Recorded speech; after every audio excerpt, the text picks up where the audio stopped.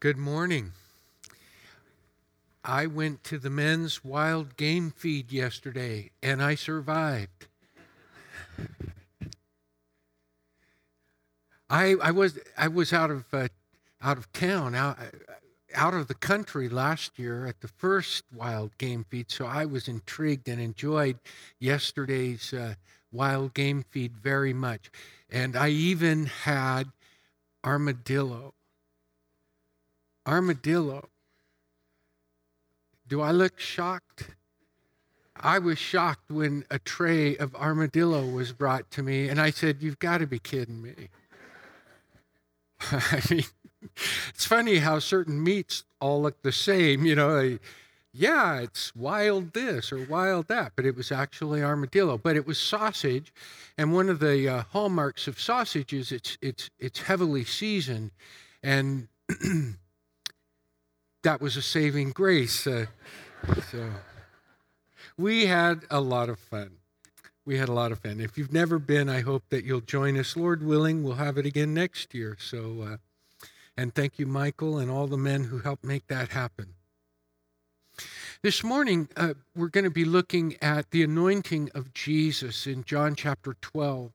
We'll read verses 1 through 11. And I think it's appropriate because the anointing in John comes before the triumphal entry, which we'll look at next week, and then, of course, Resurrection Sunday. I have to admit, I feel very unqualified. This is a very touching episode, and the more so that you meditate and reflect upon it, the more it touches you deeply.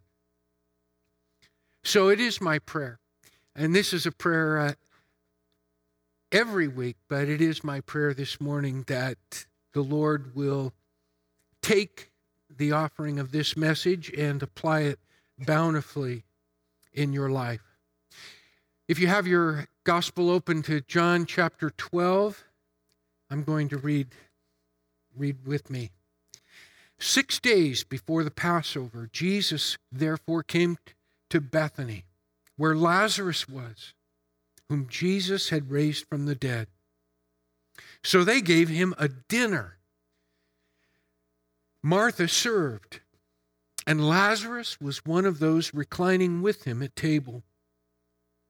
Mary therefore took a pound of expensive ointment made from pure nard, and anointed the feet of Jesus and wiped his feet with her hair. The house was filled with the fragrance of the perfume. But Judas Iscariot, one of his disciples, he who was about to betray him, said, "Why was this ointment not sold for 300 denarii and given to the poor?" He said this not because he cared about the poor, but because he was a thief. And having charge of the money, he used to help himself to what was put into it. Jesus said, "Leave her alone, so that she may keep it for the day of my burial. For the poor you have always with you, but you do not always have me." And when the large crowd of the Jews learned that Jesus was there, they came, not only on account of him, but also to see Lazarus, whom he had raised from the dead. So the chief priests made plans to put Lazarus to death, because on account of him, many of the Jews were going away and believing in Jesus. Mary worships Jesus. Can there be any question that she's worshiping? She lowers herself. She gets on her knees. She stoops at the feet of Jesus, removes his sandals, smears his feet, anointing him with costly ointment. You have to understand her actions quiet the room. What Mary does is out of place. She is out of place. The conversations, the traffic, the clatter, the movement of Martha, everything slowly freezes into an awkward stillness, a silence, painful with tension. All eyes, every eye is on Mary. Yet her eyes, her hands, her whole being is devoted to the feet of Jesus. What's she doing? The answer engorges the senses. Her actions fill every eye. The silence fills, floods every ear. The impropriety of what she's doing fills every heart. And the fragrance, it overwhelms their nostrils. They can swallow it. You would think it hard to move. So taut, so stiff is the atmosphere. But Mary flows effortlessly, purposefully, almost as though no one else is in the room.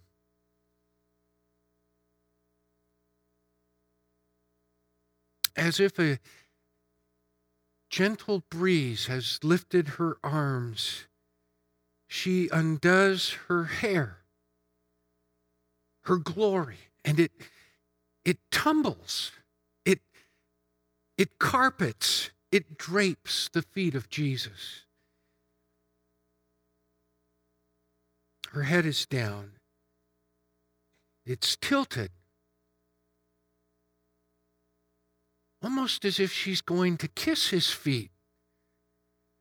Her fingers are oily with strings of hair, and they trace the features of his ankles, the arches, the toes, tenderly inching and ebbing, absorbing and smearing and anointing.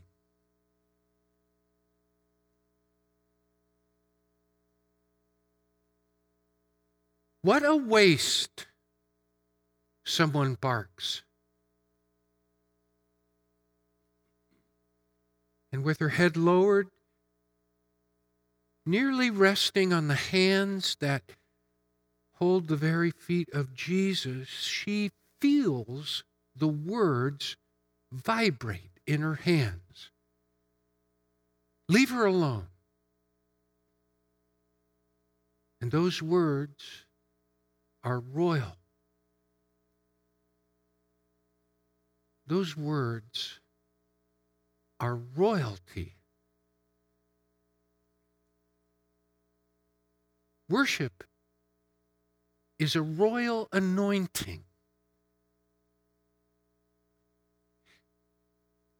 What's so powerful about her worship is how others see it. And in the tension, the scandal, we realize that to most, worship is a waste. But to Mary, it's a royal waste of time. And the Gospel of John sees it that way too. John calls it an anointing the honor of kings, I think it will increase the fragrance of our own worship, to think of worship as an anointing. I think we'll find it fitting this morning as we prepare to observe the death of Jesus, our Lord, even as she observed the death of Jesus, her Lord. We take the bread and cup, and in it we anoint. She took the ointment, and others frowned upon it. I think we'll also find it fitting as we look to Easter and the resurrection. In this act, Mary honored him who is the resurrection and the life, even as she knew that he and he alone can make the dead come to life. I think we'll find in her worship something that enriches, instructs, and encourages our own worship. Because in her worship we see a devotion in contrast to those who find her actions scandalizing. And we find an honesty, a transparency, and we find a thoughtfulness. And in her devotion, honesty, and thoughtfulness,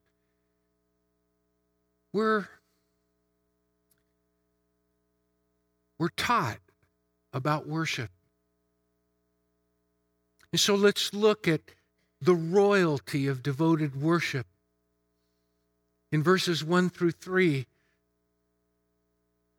Mary, in the midst of a dinner devoted to Jesus, in honor of Jesus, and in the midst of all the hustle and bustle, she changes, as it were, the occasion into an act of personal worship. We really shouldn't watch others worship. I mean, we should be worshiping ourselves. But that's the thing about devotion. It's exclusive.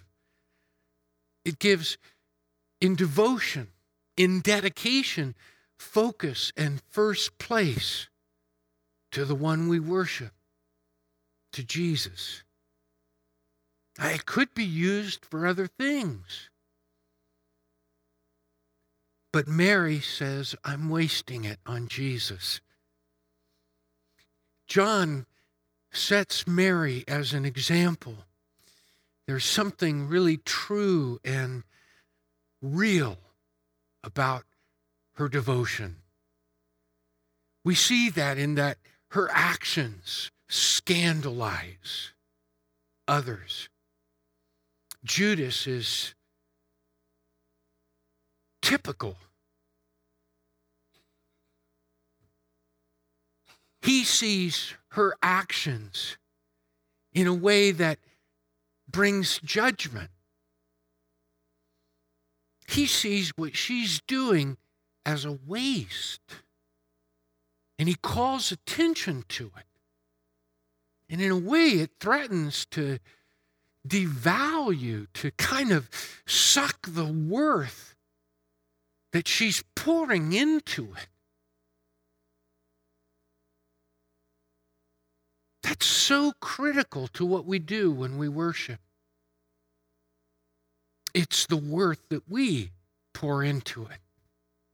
I've been around for a while, and I've been in so many worship settings, of course, and I need to remind you, just as Mary here turned this occasion into a very special act of worship, we can turn any occasion into a devoted act of worship. But just for a moment, I want to talk about those dedicated times of worship. This is a time of such worship. We dedicate this time unto the Lord. And in my long experience now, having walked with the Lord nearly 45 years, I've been in so many dedicated occasions of worship. And I have to tell you, I've seen a lot. And some are contemporary services of worship. And in those contemporary occasions where worship that's contemporary is the style, I have to tell you, sometimes worship styles can be like you're given a cloak, a uniform, almost as though when you enter, it's given you, and sometimes it doesn't feel very comfortable. I have to admit that sometimes I felt my worship is too stiff in a contemporary service. I've felt like I need to loosen up. I've felt like I need to clap more or raise my hands higher.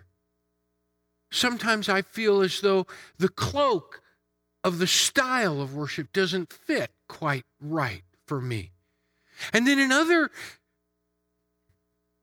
services, classical services, liturgical services, I've felt that my worship style or feeling the cloak being put on me didn't feel quite right because I didn't feel dignified enough.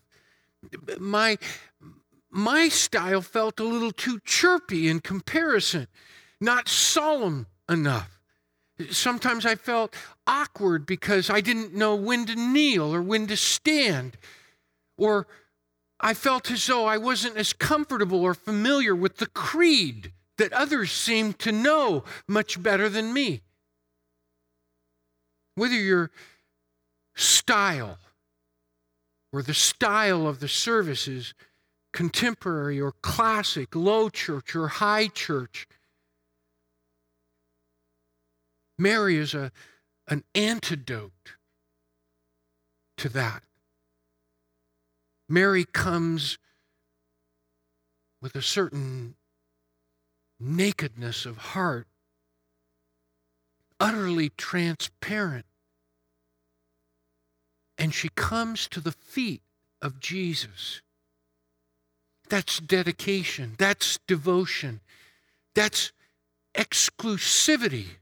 And there's something about worship that's devoted to Jesus, not distracted, not wasted on anything else. It's very important about the heart and the transparency and the honesty of worship.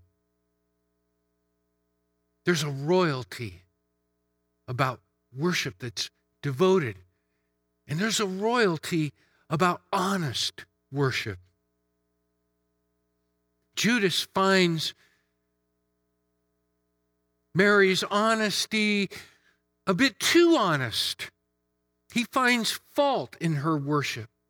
John tells us something in his gospel that is not told us in any of the others, that Judas is a pilferer, that he dips into that which is devoted, that which is given to the service of others, into the treasury that's dedicated to the poor. But others don't know that. Others in the room don't know that. He sees her worship as a waste, a frivolous waste. And I must say, it's a compelling argument. This expensive ointment, and this would be worth a year's wage, could have better served the poor, made a difference, made an impact, maybe changed the life of another. That's a powerful argument. But John lets us know that his words cloak a heart of dishonesty. And it's a contrast with the honesty of Mary's heart. He cloaks it in pious concern, but he's really calling her worship a waste, judging her worship as a waste, because he's judging her worship in terms of his own advantage, his own payoff. It's interesting, the Gospel of Mark tells us that others chimed in. Others grumbled. This is being wasted when it could be given to the poor. Perhaps they don't harbor a heart of dishonesty like Judas. They're just looking at it most practically. Surely this could have done some good, could have made a real difference in the life of someone else. There's a lot to be learned here, because sometimes it's just those kinds of judgments that occupy our hearts. We evaluate worship on the basis of our personal gain. What do I get out of this? Just as Judas evaluated Mary. Or like the others, some of Jesus' disciples, no doubt, were compelled by the altruism of that argument. What good is this waste when it could have served others? And we can leave church thinking the same way. What did it do for me? Sometimes when we worship, we gauge the whole value of the worship, kind of like is illustrated here in the judgment of Mary's worship. What do I get out of this? What's it do for me? And sometimes we can leave thinking, if I didn't get anything out of it, that the worship was lame or worthless. Such a perspective is really self-centered, leaving God and the rest of the congregation out of the worship. Or sometimes we leave looking at it as do the others here who look at Mary's worship as failing to serve anybody or accomplish anything. Sometimes we want to know whether the worship helps the church grow numerically. Does anyone get any value out of that worship? Does it suit the market? Is it as good as what other churches offer? I suppose that's a step up from that personal, self-centered approach, because at least, a person is thinking about whether it benefits others. But it's still very human-centered, not God-centered. We can leave the presence of Jesus asking, what did I get out of it? Or what did the church gain from it? But Mary suggests we have it backward. Worship isn't about getting something from Jesus, although we certainly always are benefited in the presence of Jesus. Mary suggests, though, that worship is about not getting something, but offering something to Jesus. And what if the true value and measure of worship is what I leave at the feet of Jesus?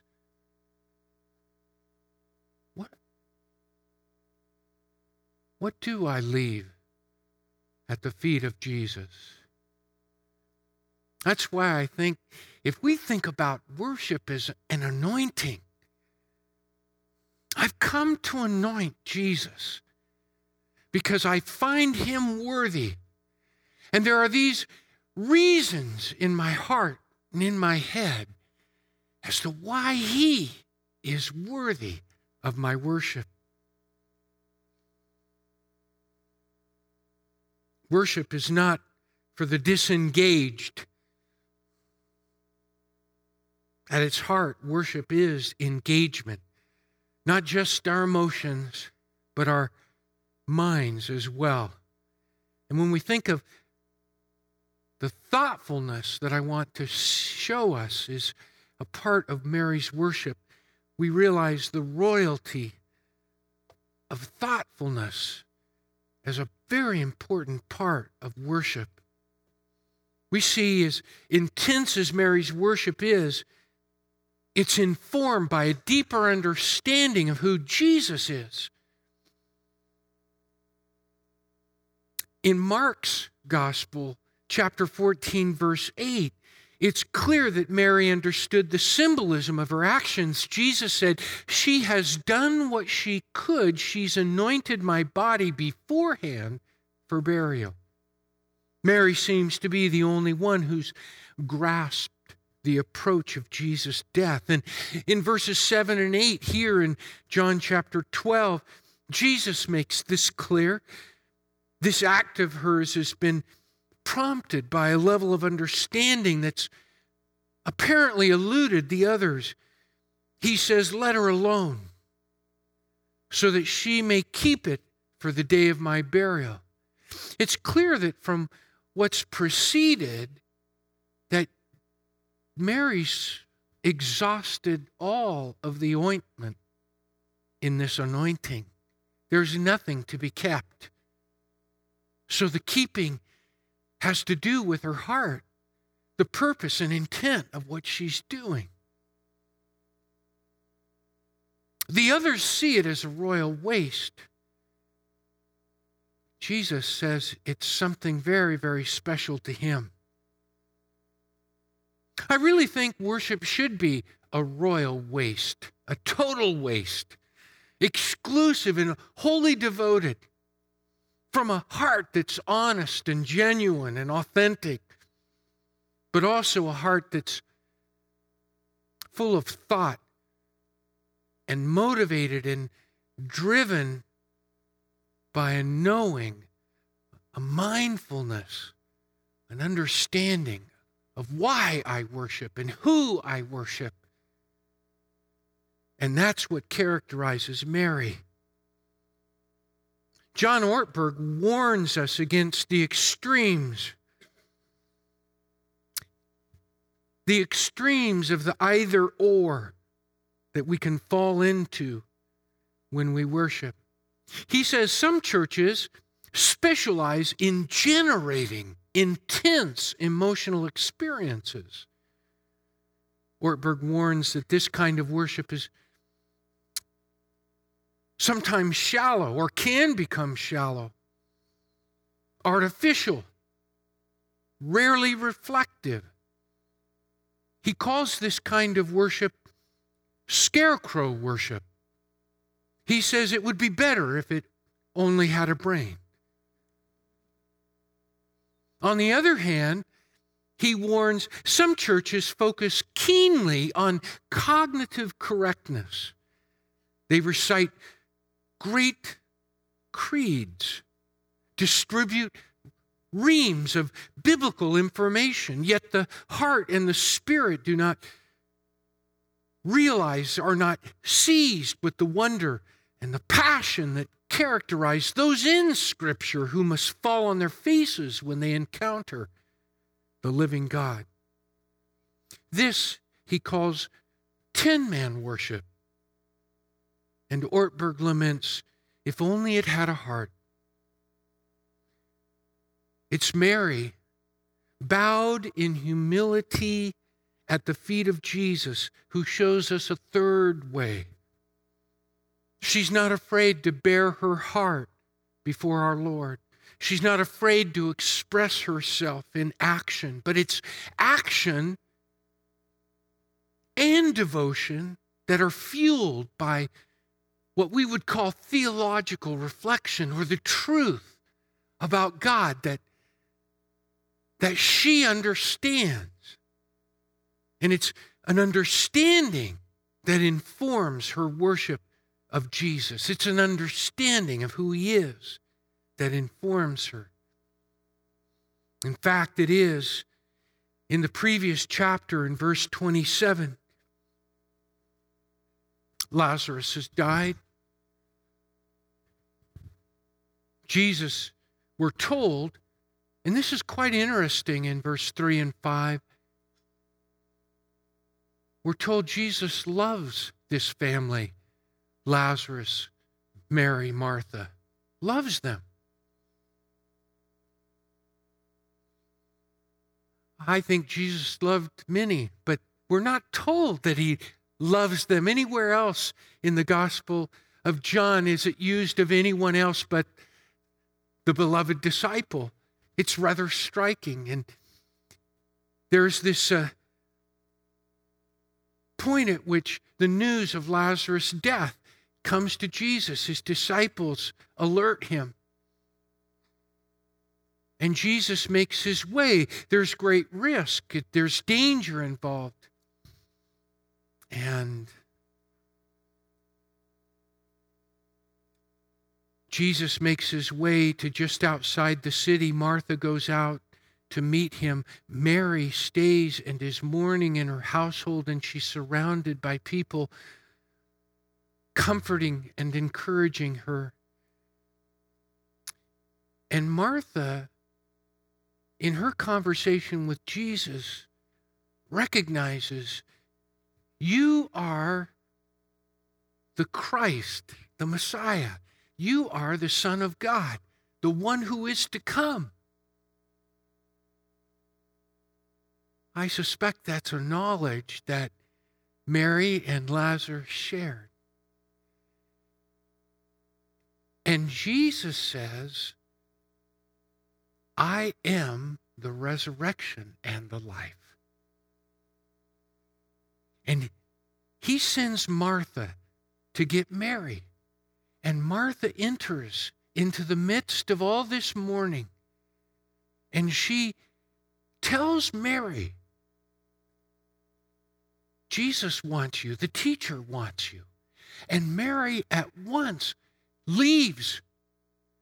And even those who are there to comfort her are startled by the fact that she just gets up without explanation and leaves to go to Jesus, and they follow. And she comes to the feet of Jesus and she falls at his feet in that dirt, in the rock. And she says to Jesus, if you had been here, my brother would not have died. She knows Jesus is more than a man.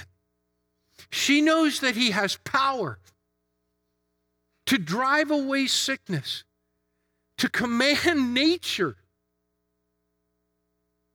And like her sister, she knows there'll be a resurrection someday, in the day of the Lord, when God returns. But it is on this occasion, as Mary is weeping at his feet, and he is so moved that he demonstrates something that they could not imagine. That he is the one who can bring the dead to life and raises Lazarus. And she who wept at his feet now knows that this whom she adored as he who could command sickness and nature is more. He has power over the greatest power, death. And so she comes to his feet and anoints him. It's interesting. I didn't mention this. I know of no place, and I consulted great scholars and men who would certainly know more than me, women who would certainly know more than me in the study of such things. You never anoint feet. Did you know that? You never pour out perfume, nard, things so expensive on the feet You pour it on the head.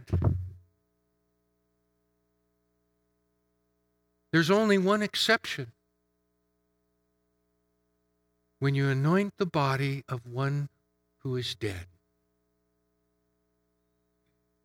Mary knew that she was anointing Jesus because she knew that he who gave life for his message, for his revolutionary truth, would suffer death in the days to come.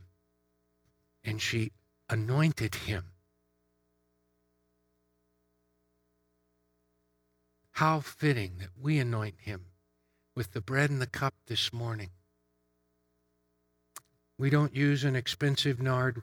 We use what Jesus himself ordained, the bread and the cup. This is my body, which is for you. My body, which is for you. And the cup, the new covenant. We know that he submitted to death for our sake. But in doing so, he inaugurated a new covenant, a source of new life and joy. And that is what we worship, what we acknowledge this morning. Will you pray with me? Heavenly Father,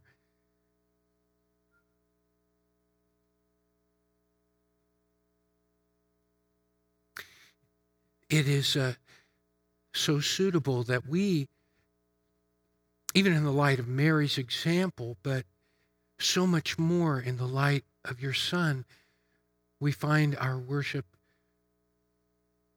imperfect, partial, unworthy. Our very best is not enough. And when we think of Jesus submitting himself to death for our sakes, we realize, Lord, that your holiness is a debt too great for us, but not for Jesus. And as we're about to hold this bread, this body in our hands, Father, we realize that you have done it all for us. Perhaps our greatest worship is to acknowledge it, realize it. It's not what we can do, it's what you've done. And this cup is also a symbol of the joy that should flood our heart when we realize, when we thoughtfully understand what you've done for us, that we're freed and liberated to serve you, to know you, to be accepted by you because of what you have done for us. That great joy is also a tribute. It's something that you want to adorn us, to characterize us.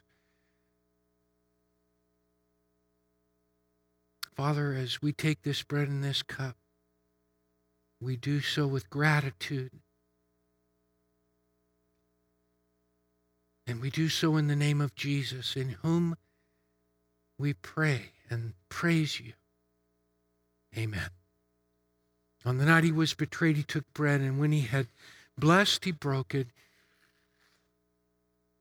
This is my body, which is for you. It's the Lord who says to you, take and eat. In the same way, after supper, the cup also, saying, this cup is the new covenant in my blood. All of you drink. As often as you eat this bread and drink this cup, you do proclaim the Lord's death until he comes. Now, if you will, pass the cups toward the center. Thank you, men, for picking them up for us. I want to remind you that we have the opportunity to give to the Deacons Fund. It's devoted, it's dedicated to serving others and meeting needs in the love of Jesus Christ. Will you stand with me?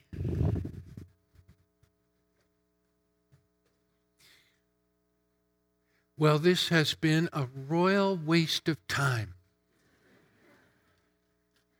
You understand me, right?